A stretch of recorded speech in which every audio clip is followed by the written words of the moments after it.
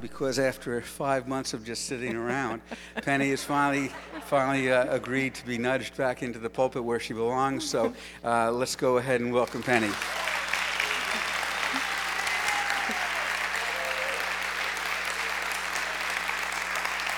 You guys, you're going to make me cry, you know. Oh, I was already crying all through worship, watching the worship team, because they were all so young when they were here, and the Lord sent them out. And, you know, the kingdom of God is always expanding. And I felt so like a proud mother, you know, watching the team up here leading worship. It was so wonderful. For those of you that are new, I had an accident, a really bad car accident back in May. And it's a miracle that I survived.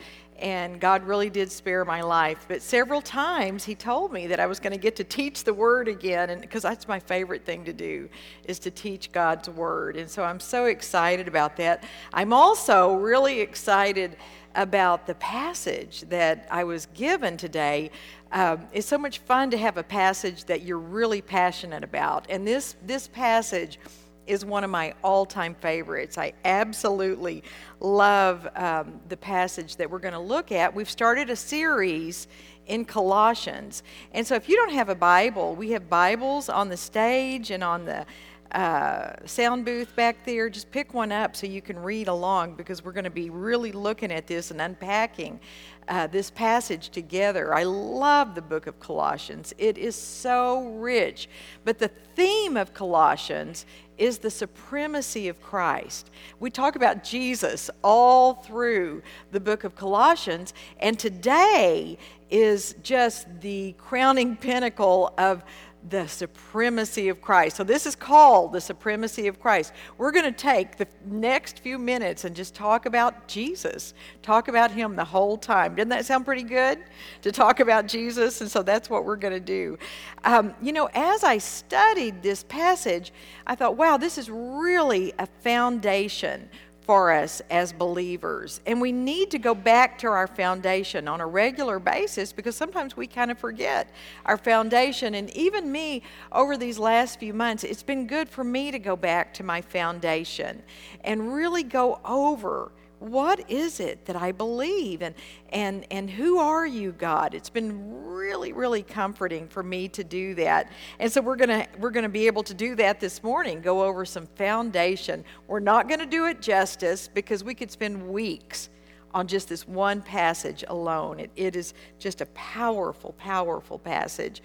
But as I studied it, I remembered a time in my life when I had really committed my life to Jesus as a teenager. I'd had this off-the-charts experience with Jesus, and my life was absolutely changed from this experience.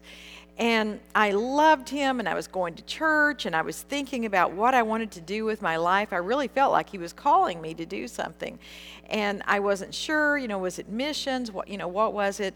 And this one particular day, I was home alone. It was my senior year in high school, and my parents were both gone, and these two men came to the door. You know how you have these different cult groups that end up coming and knocking on your door, and they try to convince you that your way is wrong and that you need to join up with their group. Well, I opened the door, and we started talking about Jesus, and I thought, wow, you know, they believe in Jesus, and we're talking. But after a few minutes, it became very clear that they had different ideas about who Jesus was. They said, you know, I mentioned something about the Trinity, the Father, Son, and the Holy Spirit, and they went, we don't believe in the Trinity. You know, and they said, where did you get that? And they said, that's not in the Bible. Show me where it's in the Bible. And I'm searching, you know, and I couldn't find that anywhere in the Bible. And then they told me, they said, Jesus also is not God. You guys are wrong on this whole Trinity thing of the Father, Son, and the Holy Spirit being God, but yet three persons. They said, that's wrong. There's one big God, and he's Jehovah God, and he created Jesus at a point in time. They actually used the passage that we're going to look at today to try to prove their point. Well, I was just thrown for a loop. And did you know that we can take about any verse out of context in Scripture to prove a point. Did you know that? We can prove about anything, and that's why it's so important that we keep things in context and look at the Bible as a whole.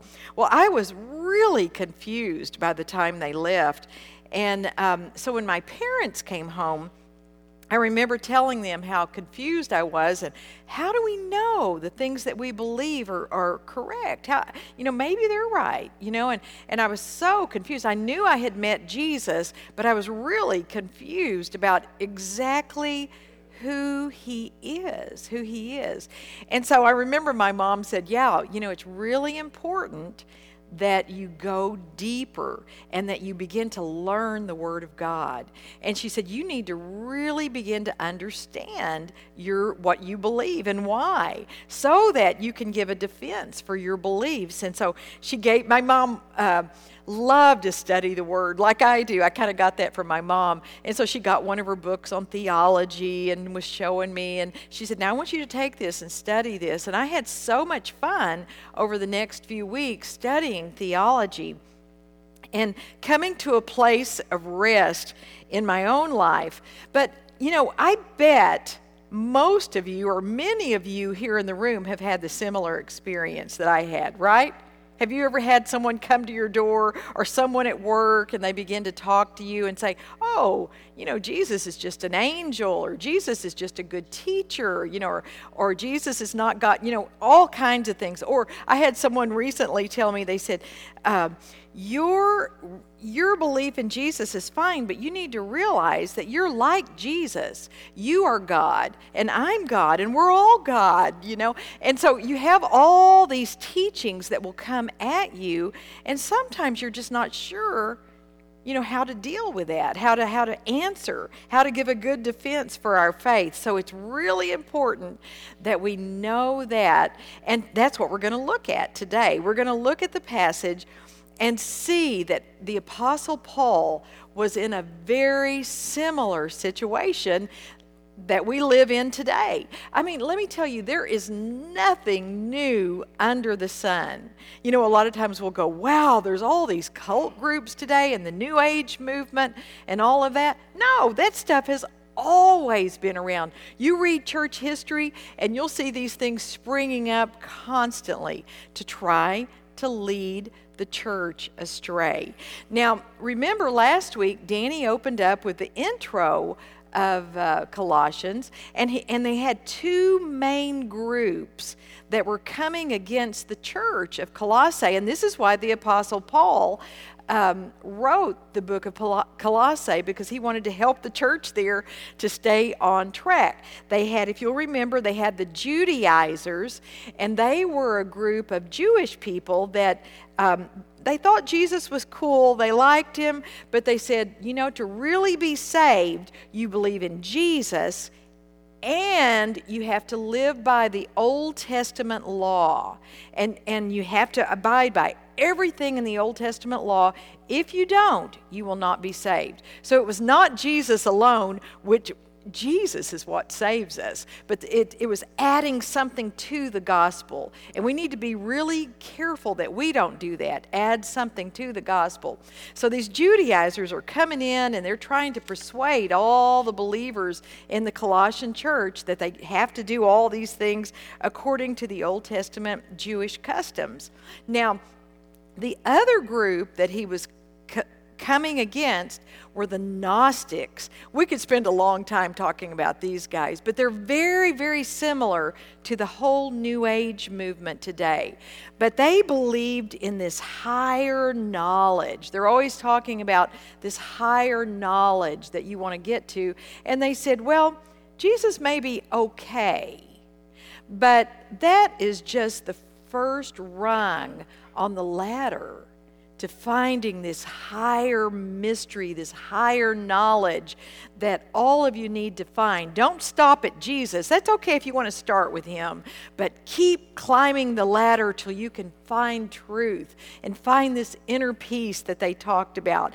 And so they're always discussing this knowledge, this secret knowledge that only they have, and they were very arrogant about it. The other thing, too, the Gnostics didn't like is anything physical. So they didn't like the fact that Jesus had a physical body. And so they saw anything material as evil and bad. And so Jesus had a body, but maybe he doesn't now, so maybe he's okay now. And so they were just really, really against anything material. So Paul, he's trying to combat this by showing that Jesus is supreme. He is above everything. And so here's a definition for the word supreme. It is the quality or state of having more power, authority, or status than anyone else. The state of being supreme. And that's what Jesus is. And so we're gonna unpack that a little bit here and just talk about the supremacy of Jesus, which is so exciting. So let's take a moment and pray and ask the Lord to be with us as we open up the scriptures. Lord, we thank you for who you are. We thank you that you are supreme in all of the universe and that we get to know you, Lord. We thank you that you have condescended and come down to where we are so that we would know you, the great God of the universe. And so, Lord, I pray now as we open the scriptures, you would fill me with your Spirit, give me endurance to teach what is in here. In the name of Jesus, amen. Okay, chapter 1 in Colossians, and it's verse 15. We're going to start there, and we're just going to kind of take a little bit at a time and unpack it. Okay, so starting with verse 15, speaking of Jesus, he says, He is the image of the invisible God, the firstborn over all creation.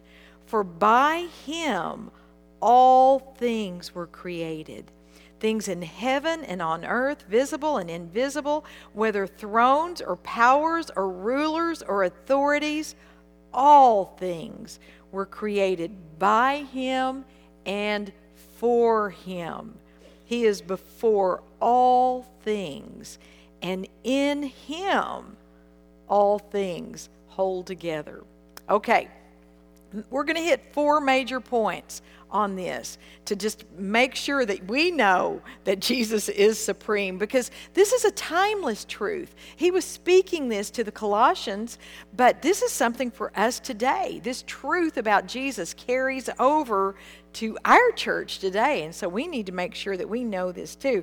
So the first point he's bringing out, he said, He is the image of the invisible God. Now, what he does, Paul is just a master at building a case. And so he's building a case here, and so he begins kind of low, and he says he's the image of the invisible God. Okay, now the Greek word for image is icon. It's where we get our English word icon, which is pronounced exactly the same way, but it basically means an image or a representation. Sometimes it can mean a picture or a portrait of someone. And so basically what he's saying is that Jesus is the portrait of the Old Testament God that was invisible. No one saw God in the Old Testament. And so he's saying Jesus came to make him known. Jesus wanted you to see him with skin on. It's like in John 1:10. John said, "No one has ever seen God. God, the only Son, who is at the Father's side, has made him known."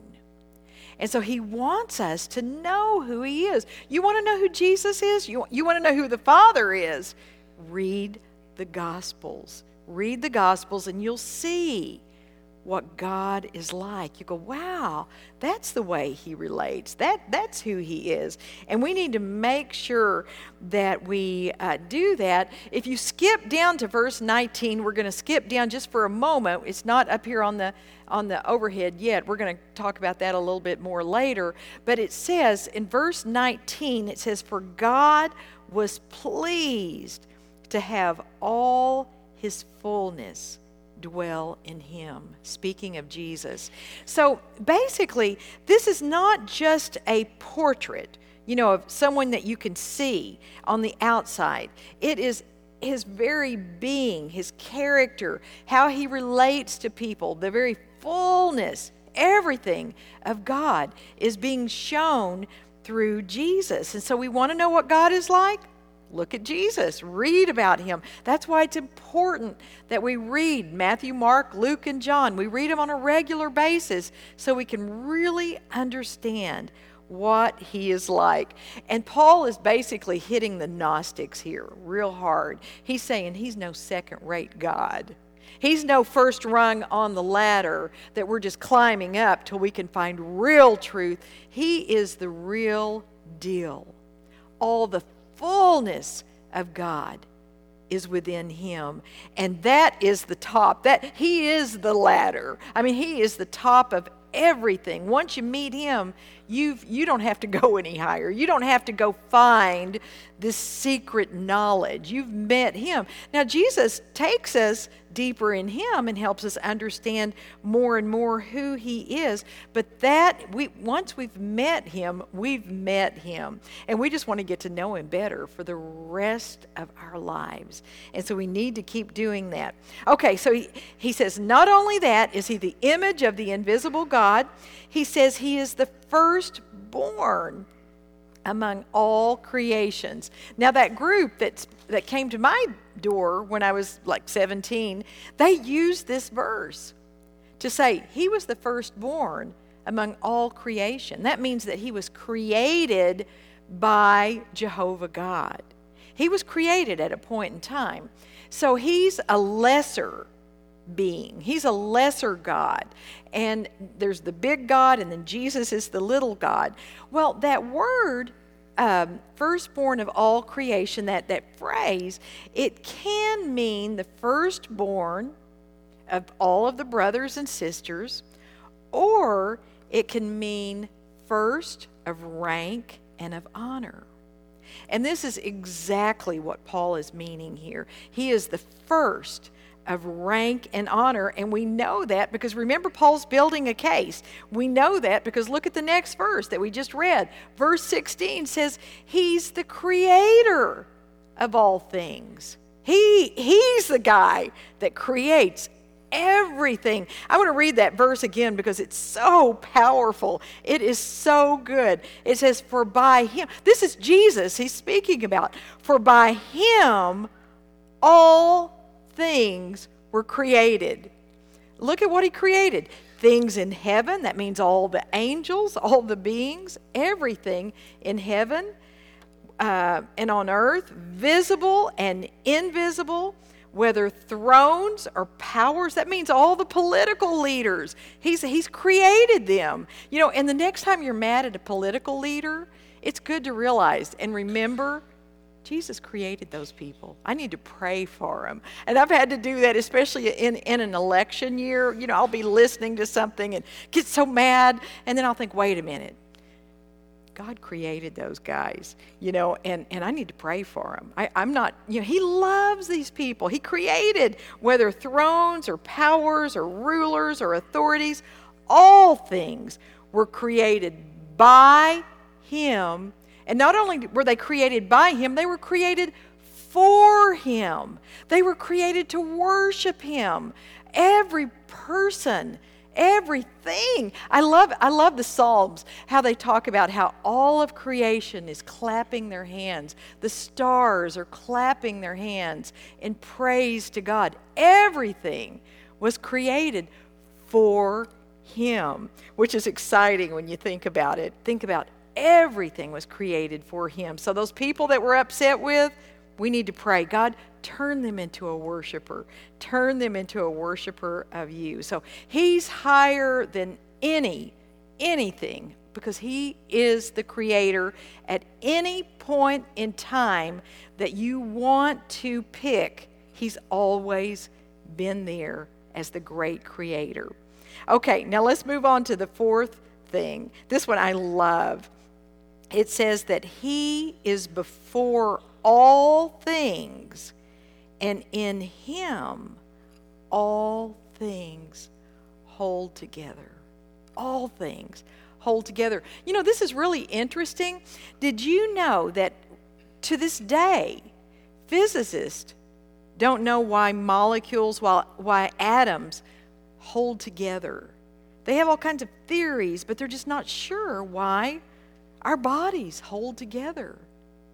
Well, look at what the Bible says. Jesus holds all things together. And if at any moment he opened his hand and said, I don't want to do it anymore, I mean, I can't even imagine what that would look like, but we would go flying. And this has been particularly comforting to me during my recovery, is that, you know, oftentimes doctors in the beginning would just say, oh, you know, we don't know how far you're going to get. And they didn't say very positive things sometimes. And I would have to go back to, no, Lord, you hold all things together. I listen to you. You hold all things together. And it's so exciting to listen to him. You know, many times I've had to go to him and say, thank you for holding me together. You know, I read a secular story a few weeks ago, and the Lord so used that to speak this verse to me. But it was basically talking about a company in South America, and they ordered a big top-of-the-line printer from some big company in the United States. And they had to get it, you know, quick and get on, you know, begin printing thousands and thousands and thousands of whatever it was. I don't even remember. But anyway, so they get the printer in, this company in South America. They get this printer in. Well, the printer didn't work. Well, it had been designed by this young, brilliant guy that was right out of college. I think he'd graduated from Yale or something, and he was just brilliant. Well, he designed this printer. And so when they called the United States and said, this printer's not working, they said, well, you know what? They seem really upset, and they seem like this is really urgent. Let's go ahead and send the young man that designed it down so that he can really fix this, get it going, fix whatever the problem is, and get it going for him. So they sent him down to South America. Well, they called back, and they said, this is a kid. They said, why would you send this guy to us? They said, he is wet behind the ears. Send us someone that is experienced. And you know what the reply was? They said, he designed it. He can fix it. And he's going to stay there and sustain it for a while. Well, when I read that, it was just like the Holy Spirit spoke to me and said, I designed you. I can put you back together, and I'm the one that can sustain you, and not just for a while, for all of eternity. And I just had to praise the Lord. I went, that is so true. You are the one that holds me together, and that is true for every one of you too. No matter what you are going through, Jesus is the one that holds you together, and he's the one that sustains you in the midst of whatever you're walking through. Some of you may be like me, where you've had some physical things that you're working through. I'm still in physical therapy and going through all kinds of things. Some of you may just have an illness, or maybe it might be something internally that you're just dealing with, depression or anxiety. Remember that Jesus is the one that designed you, and he's the one that can put you back together and make you work and sustain you. You know, it may be your marriage. And you're looking at your marriage and you're thinking, this is not the way God designed marriage to be. I know it's not. What do? You go to the Lord, the one who holds all things together, and you begin to talk to him about it. And then it's important to cooperate and obey him when he leads you to do whatever he leads you to do. But it is so encouraging to realize he is the one that holds all things together. Isn't that encouraging? just to look at Jesus and to say, wow, you are awesome. You are big. You are almighty God. You are supreme. You are supreme above all others. I think Paul does a great job of laying out that case for that. He's completely supreme in all of creation. Okay, now he switches gears here. In verse 18, he switches gears and he starts talking about the church now. Now, that first part, under Roman numeral 1, that is really hitting the Gnostics. He's saying, Jesus is the top. Jesus is supreme. He's the best. Now he goes into the church. And he's going to really hit the Judaizers here. Actually, he hits both of them all the time, but he's really going for the jugular vein of the Judaizers here. It says, and he is the head of the body, the church. He is the beginning and the firstborn from among the dead. He's speaking of his resurrection here. He's the first one that was raised from the dead and has his new body now. Okay, so he was the firstborn from among the dead so that in everything he might have supremacy. For God was pleased to have all his fullness dwell in him.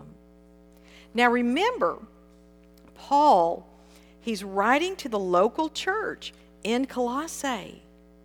Paul loved the church. He was about building the church. And the reason why, the Gnostics and the Judaizers were very independent. They didn't want to be a part of this church. They wanted to be their own person. The Gnostics, we want to climb to this higher knowledge by myself. I want to go out into the woods and do. And the Judaizers, they were saying, the church, we have the Jewish synagogue over here. And the Lord was saying, we've got something new now. We want you to come and be a part of the body of Christ. To be a part of it. And why? Because Jesus is the head of the body of Christ. He is the head. And I love that verse 19 where it says that all the fullness of God resides in him. If we want to really connect with God, we have to be connected to the body of Christ. We can connect to him on our own, individually, but there is something about the fullness of God that we see when the body of Christ gathers. When we were worshiping today, I could just sense the fullness of God. God is saying, here I am. I'm offering you the fullness of who I am when we gather. And God has set up structure in the church. There's leaders, there's pastors, there's teachers, there's different ministries, there's functions, there's different gifts, and that's how we find out what we were made for, by being a part of the local church. None of this independent stuff. We try to here in America, I am a rock, and we cut our teeth on a lot of those kinds of things. And we'll say, you often hear people say, well, organized religion is just not what I'm about. No. God loves organized faith, not necessarily religion, but he loves his church. He set it up. He absolutely adores the church. And sometimes we look at it and go, sometimes the church is kind of hard, isn't it? Sometimes we get hurt by people in the church, don't we? But you know what? We grow as we work through those things. Jesus calls the church his bride. And I'm not talking about the building, I'm talking about the people. But he calls the gathering of the church his bride, that he is madly in love with. And because he loves the church, we love the church, and we are to be a part of it. If you're a follower of Jesus, that's what you're called to buy into. Okay, now, and we could talk on and on about that, but we have to move on. He moves on now, and he hits the top, the top of Jesus' supremacy, and he goes right really for the jugular vein of both Gnostics and Judaizers. Here in verse 20, he's just talked about the church, and the fullness of God resides there. And in verse 20, it says, and through him to reconcile to himself all things, whether things on earth or things in heaven, by making peace through his blood shed on the cross. Once you were alienated from God and were enemies in your minds because of your evil behavior. But now he has reconciled you by Christ's physical body through death to present you holy in his sight, without blemish and free from accusation. Let's just stop there just for a minute. He's wanting you to know that he is supreme in reconciliation. He has reconciled his people to himself. But hold on to that word reconciliation for a minute. It's a really important word that we need to understand. But I want you to back up just for a minute to verse 21. This is the part that stumps us, that causes us to stumble. In verse 21, he says, once you were alienated from God and were enemies in your minds because of your evil behavior. Sometimes we read something like that and we think, I don't think I was an enemy of God. Maybe I did a few things not exactly right, but I was more ignorant of God. I didn't really understand who he was. But an enemy, that's really pretty, those are pretty tough words to say there. Well, here's the deal. Here's what the Bible says. It says, and a lot of you know, Romans 3:23. Quote it with me if you know it. It says, for all have sinned and fallen short of God's glory. The Bible makes it really clear that every single one of us here in the room have sinned. And some of us may say, yeah, I did a few little things not so great. Some of you are saying, you don't have to convince me that I'm a sinner, But all of us are sinners. I mean, that's what the Bible says. Every single one of us have sinned in this room. And we're lying to ourselves if we say we aren't and that we haven't sinned. We all have sinned, and you might still be saying, okay, still, I'm not an enemy, though. I've done some things that were maybe not so great, but I'm not really his enemy. Here's the deal. Romans 6:23, quote it with me if you know it.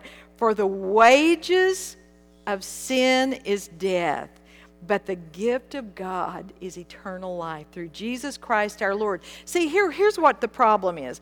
We have been building up. Before we came to Christ, we were building up this huge debt that we owed to God. We were building it up. It was building this humongous debt that we owed to God. And the only way, the Bible says, to pay it off was death. There had to be shed blood. That's a huge, huge debt to pay.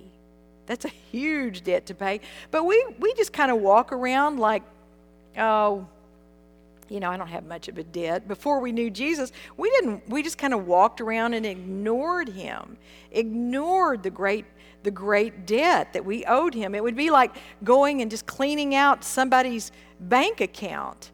Maybe your friend or whatever. That wouldn't be a friend that would clean out someone's bank account, but you don't even realize you've done it, or you act like you don't realize that you've done it. That's basically what we've done to God. We just continue cleaning him out.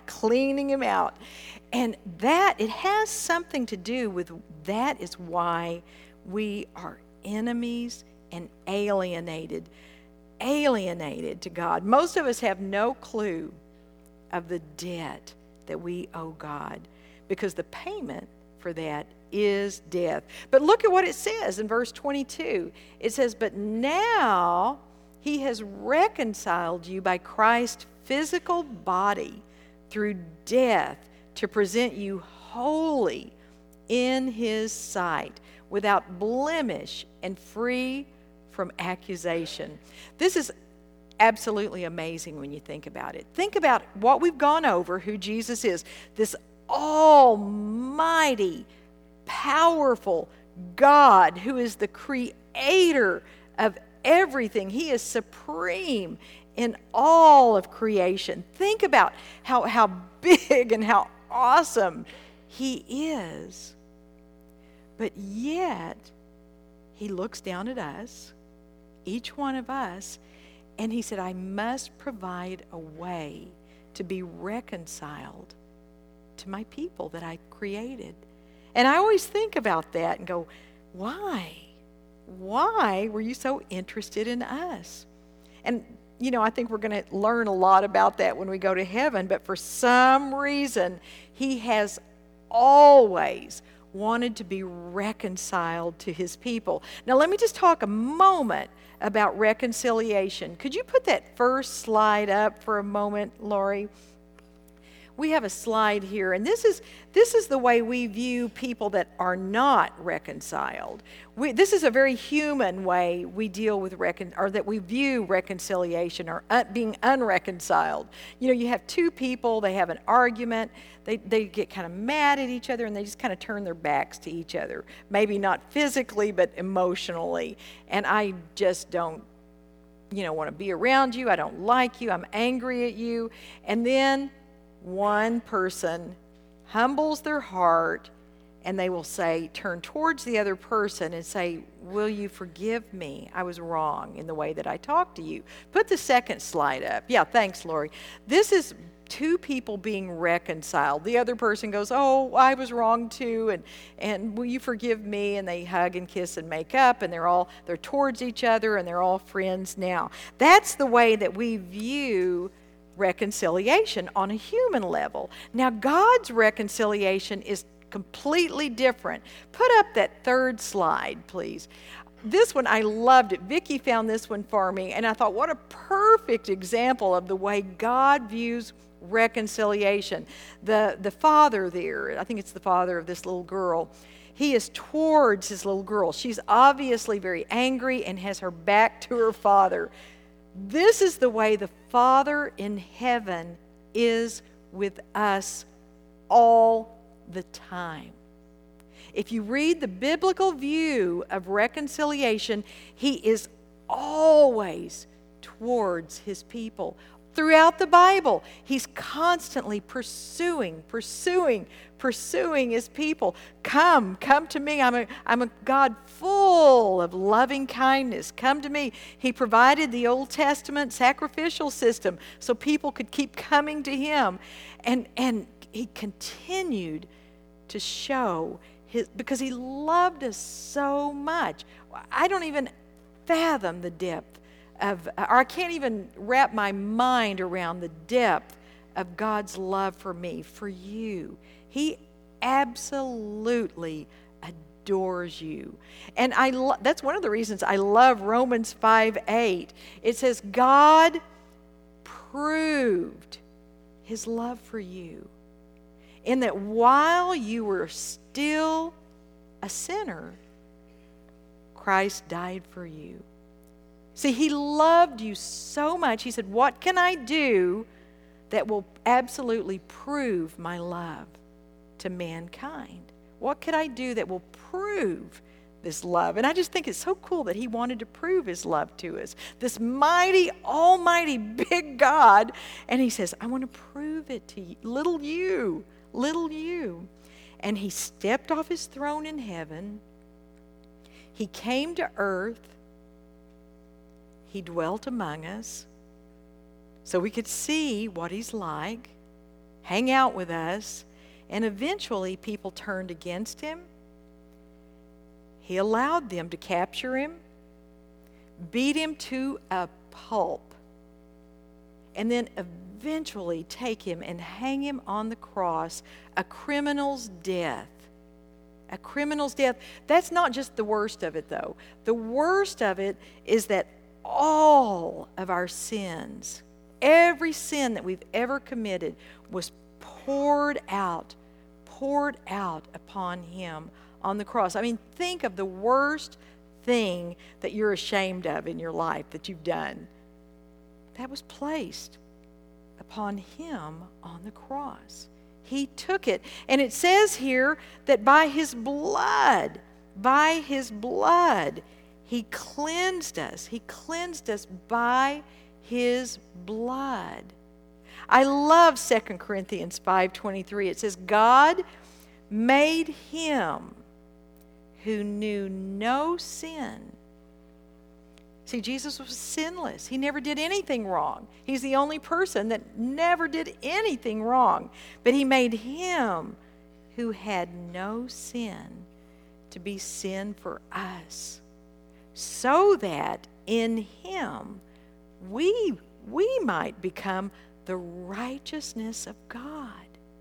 See, when he looks at you, when you get reconciliation and you get, God's been for me, and he wants me to turn to him. And that's what, when you get it, it's like all of a sudden you go, whoa, he loves me and God really is for me. We turn towards him and we allow him to forgive us, to begin to put our lives back together, to do all kinds of amazing things in our life.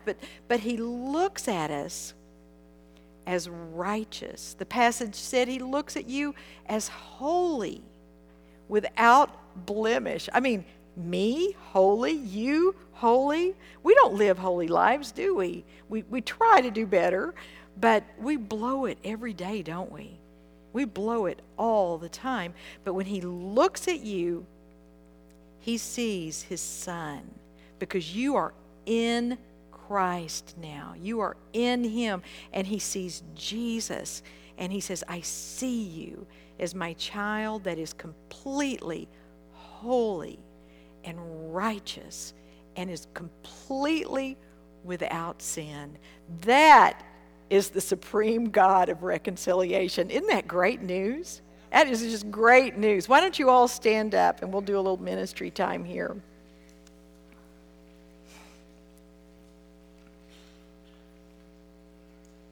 You know, there may be some of you here that have just never given your life to Christ. You've never realized this, what I'm talking about today, and you know I need to turn to him. I want to turn to him. You're feeling that tugging in your heart. Or maybe you did it a long, long time ago when you were a child and you've just kind of walked away. This is a good time to turn back to the Father and say, wow, I accept your payment for me. And I'm just going to pray a quick prayer. Just pray along with me. Let's all bow our heads. Everyone in the room, bow your heads for a moment. And we're just going to pray a prayer. Just pray along with me in your heart. Lord Jesus, I have sinned, and I need you to forgive me. Come, Jesus, now and just wash me clean. Thank you that you died on the cross for me, and that you have cleansed me from all of my sin. I accept that gift of forgiveness now in the name of Jesus, and I want to follow you for the rest of my life. You know, let's all keep our heads bowed. But if you prayed that prayer along with me, would you raise your hand just to let me know that you prayed that? God bless you. Bless you. Just for me to see. Bless you. Anyone else? God bless you.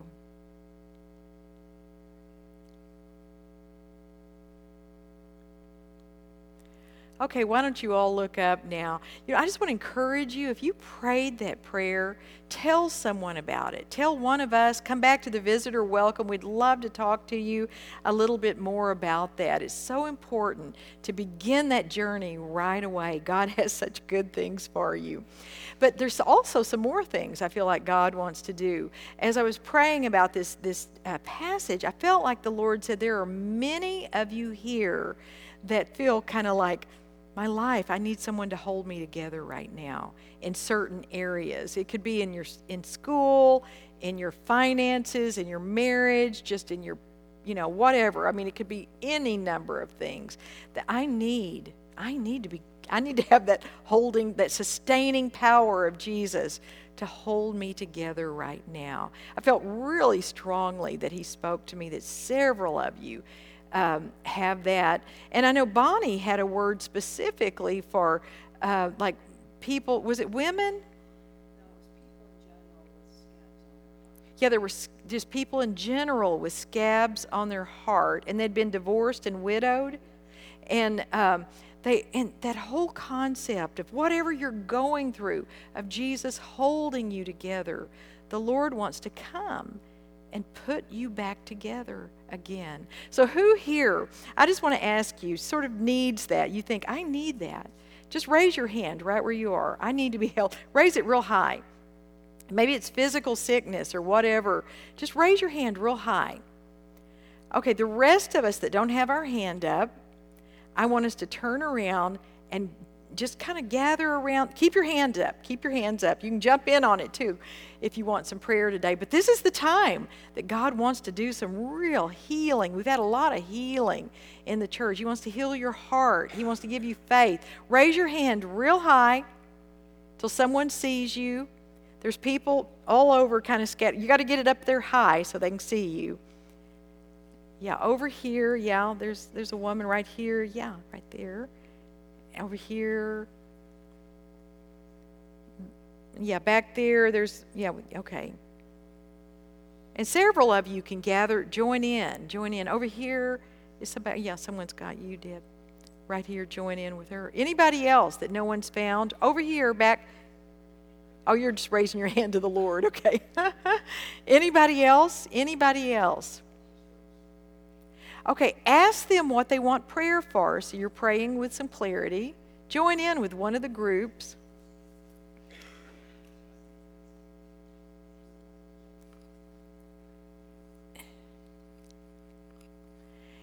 And I ask them what they need prayer, and I'm just going to say a prayer over you. Holy Spirit, come now, come. Use the people that are praying as conduits of your power. And remember, you don't have to say a lot of words when you're praying. Allow the Holy Spirit to bring healing. Come, Holy Spirit, bring your healing touch. We need you to sustain us, to put our lives back together. Come, Holy Spirit. Now just allow the Holy Spirit to keep moving. Keep moving. And the worship team, they're going to go ahead and end with one song, but keep praying while they're singing. Keep allowing the Lord to work. We stop sometimes too quickly. We have a few more minutes here.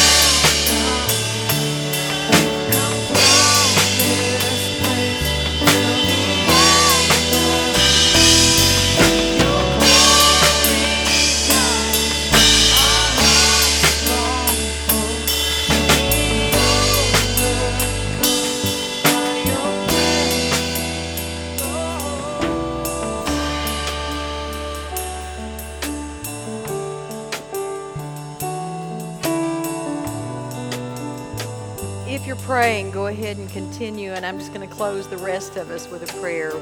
Lord, we thank you for who you are and that you desire to reveal yourself to us.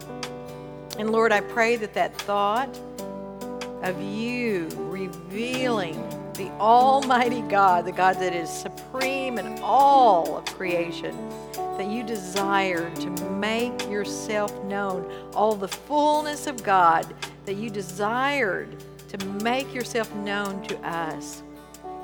And Lord, let that be on the forefront of our minds this week as we go about our daily lives, as we go to work, to school, whatever we do.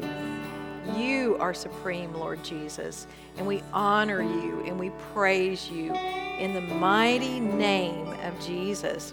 Amen. God bless you, and come back next week and bring a friend. And don't forget, the middle schoolers have a hot dog sale. Stop by, and they have baked goods too, so pick up some baked goods to take home on your way. Eat a hot dog.